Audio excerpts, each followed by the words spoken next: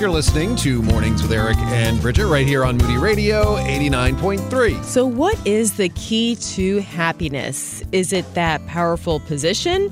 Is it more money? Or is it something that we find that is clearly outlined in Scripture? Well, let's talk about it today with Paul Batura, who's with Focus on the Family, taking a look at recent research coming out. He's also authored an article that says when it comes to happiness, 85-year-long Harvard study confirms the wisdom of the Bible. Paul, good morning. Thanks for joining us. Oh, it's great to be with you, Bridget. Thanks, Eric. Appreciate the opportunity. Yeah, I think a story from my life kind of helps with this a little bit. I got free tickets to Disney World once, but it was just for me. I walked around and went, this is ridiculous, and left. Free tickets to Disney. But if my family wasn't there, it wasn't as fun. It wasn't fun at all, actually. It really does point to what this research study is showing us, doesn't it? Yeah, I mean, we're meant for a relationship. We're built for that. And what I love about this study is the length of it. It started in 1938, so they looked at 724 men. It's actually two studies that was combined. It was Harvard sophomores from the class that were in 1938, and then they looked at some inner city Boston kids. So this is not, only rich, well-to-do, uppity kids. This is a broad spectrum of people, and they followed them all throughout their life. And what they discovered was that the happiest people are those who have the best relationships. It had very little to do with what kind of money they made, what kind of job they kept. It really was how good were they with their family, how many close friends did they have personally. And, when you look at it, I thought this is so biblical. I mean, Scripture is very clear, the importance of friendship, the importance of not neglecting the fellowship together. And I think we can learn a lot from it. And here it is, social science. So, if you wait long enough, social science always eventually catches up to Scripture. And just taking a look at the length of this study, you say here President John F. Kennedy was actually part of the cohort, of course, until his untimely death. So this really does go way back. So what are healthy and strong relationships? Why are they so key, do you think, to not only the study, but to the results of the study? Yeah, well, again, going back to, I think we're made for it. We're not meant to be alone. We may sometimes be alone in the sense of there are widows in your audience. There are people who have had tough things happen to them, but that doesn't mean you have to be lonely. One of the main phenomena that I think we see this at Focus on the Family. We're hearing from a lot of people who are actually in a family around people, and yet they still feel lonely. And it's because they don't have an identity. They're not investing in one another. They're spending their time looking at screens. A kid in the basement is texting his parents in the kitchen. I mean, there's something fundamentally wrong with that.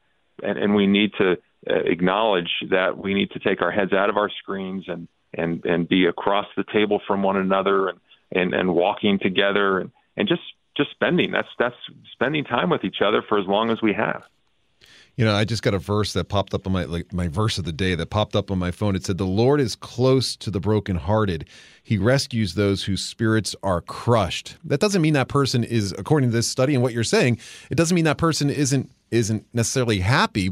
It could be that person is very happy because the Lord is close. That's that relationship you keep talking about, right? Yeah. And of course, happiness is a temporary feeling.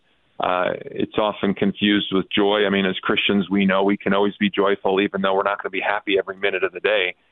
This is not to suggest that these people in this study lived a carefree, easy, stress-free. Yeah, I mean, of course they had their disappointments, but what gets us through our sorrows and our grief better than friends? There was a lovely little essay in the Wall Street Journal a couple of weeks ago about the power of a condolence note.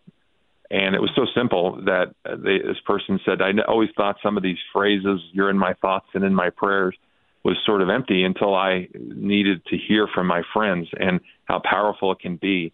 So if you have someone in your life who you think has just gone through a tough time, you might think, well, what is a one note going to do? Well, it's not going to solve their problem. It's not going to take away their grief, but it certainly will help soothe their soul. So write that note, pick up the phone, send an email. It goes a long way. But as you mentioned, and just even in that example, people have gone through really difficult things, sometimes not even of their choosing, the passing of a loved one that has left them alone, a divorce perhaps that they didn't want. But you say here that people who make the effort to reach out to others are the ones who reap the richest rewards. And I think it's interesting that God calls our family of believers really his body. So we're meant to be intact and to reach out to others, is what you're saying. We sure do. And we do have to be deliberate in our actions. We can't wait for people to reach out to us. It's that old story about the guy who just moved into the neighborhood, walked over to his neighbor's house. He said, "What kind of neighborhood is this?" And they said, "Well, what kind of neighborhood did you come from?" And he said, "It wasn't very friendly." And he said, "Well, you'll probably find the same thing here." We tend to find what we're looking for. So we have to be the ones to initiate. Of course, when you do, people will then initiate back, and sometimes people initiate with you. But you control your outreach. You can't be a passive observer and bystander and expect it all to come to you. So, again, be very deliberate. It may be one call a day. It may be a call just for 2 minutes. It doesn't have to be this huge investment. And I think we sometimes get overwhelmed by what we feel has to be perfect when just something short and sweet is going to be substantive and it's going to be meaningful. All right, give me some help, though, because as soon as you start talking about this, my palms get sweaty as an introvert. Give me some help. What are some ways to kind of break out of that introvert into, I don't have to be an extrovert, but how do I have this community you're talking about? Yeah, well, I mean, the best advice I've ever been given is that people love the sound of their own name. So, you just have to ask someone how they're doing. Sometimes if you're an introvert, you may think, I don't want to share all this information about myself. I don't want to have to give a big spiel. You don't have to. Most people, if you just tee up a question and ask them, how are you doing? Or tell me about what you're challenged by today, or what you're looking forward to this weekend, or what's your big dream? I mean, simple questions like that will open the floodgates, and you actually don't have to say much at all. I mean, a lot of the times I've been in conversation with people, and I've asked them questions, and then they'll say, "Ben, you're such an interesting person." And I'm thinking, I haven't said anything. I've just asked them about themselves. But people like to talk about themselves, and I think that's a good way for an introvert to kind of get through an extroverted moment. I think this is a good place to say our next book club entry is 6 Conversations by Heather Holleman. If you want to join us for that, it'd be an excellent way to do exactly what you're talking about here. So that's just a little plug there. Go to text word club 561-737-6035. You'll find out all the information about our book club. It'd be very helpful as we work through these conversations and how to better that in our own personal lives. Yeah, I was just thinking Go ahead, Paul. No, I just wanted to compliment you on that very smooth plug. That was very good. Well, I was thinking the same thing, because it sounds like what you're saying is meaningful conversation really is a key to that type of connection.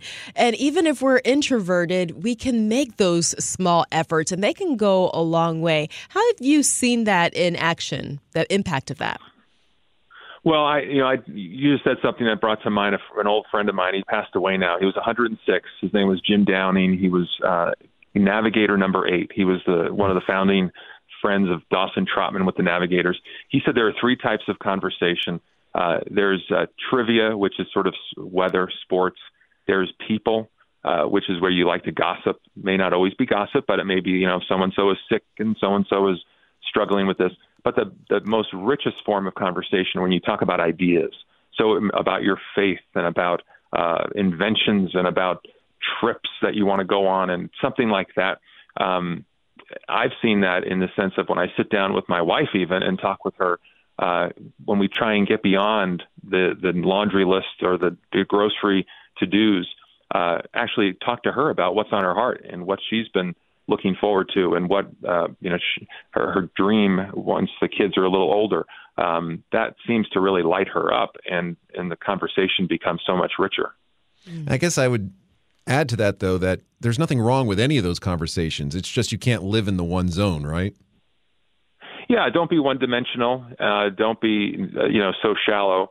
That was one of the criticisms I remember of Larry King. They used to say he was a mile wide and an inch deep. He didn't like to go that deep, but that was because he didn't do a lot of research on his people. He just kind of asked, superficial questions. But we're not talk show hosts as spouses and as parents. We need to go a little deeper than an evening talk show. All right, so this is good because, again, it's the research is pointing us to what Scripture has said all along. Even back in Genesis, you say even there, chapter 2, verse 18, we see that man wasn't meant to be alone. That's what God said about Adam. It's not good for him to be alone, so I will make him a helper. So talk to us a little bit about the early beginnings and how that points to the key to happiness.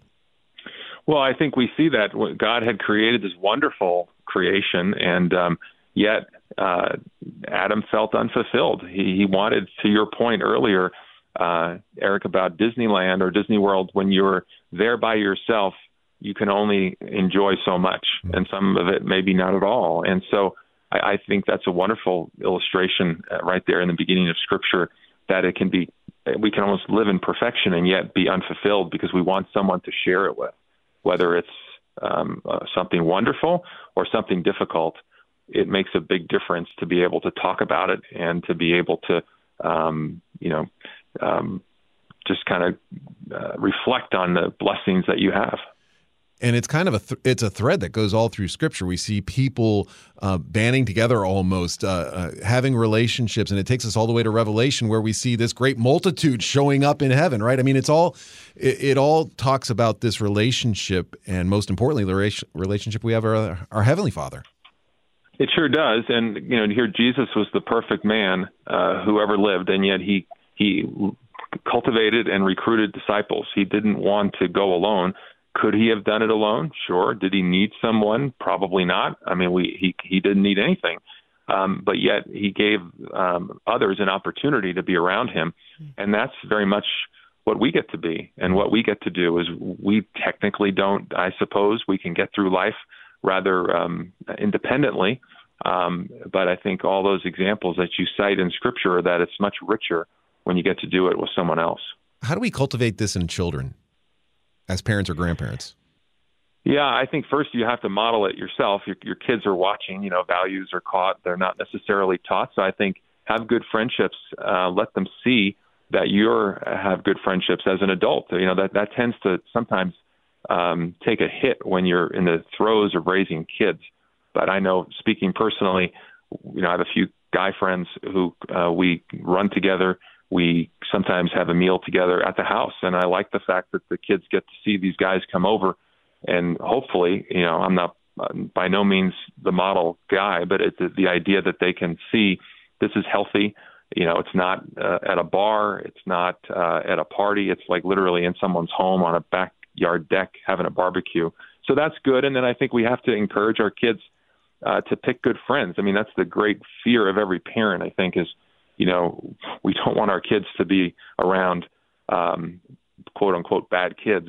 And yet, who our friends choose, what's the phrase, good company or bad company corrupts good character. If that's scriptural, we have to be careful. And when you're young, we can help navigate that, but you do that by putting your kids in good places, like put them in church.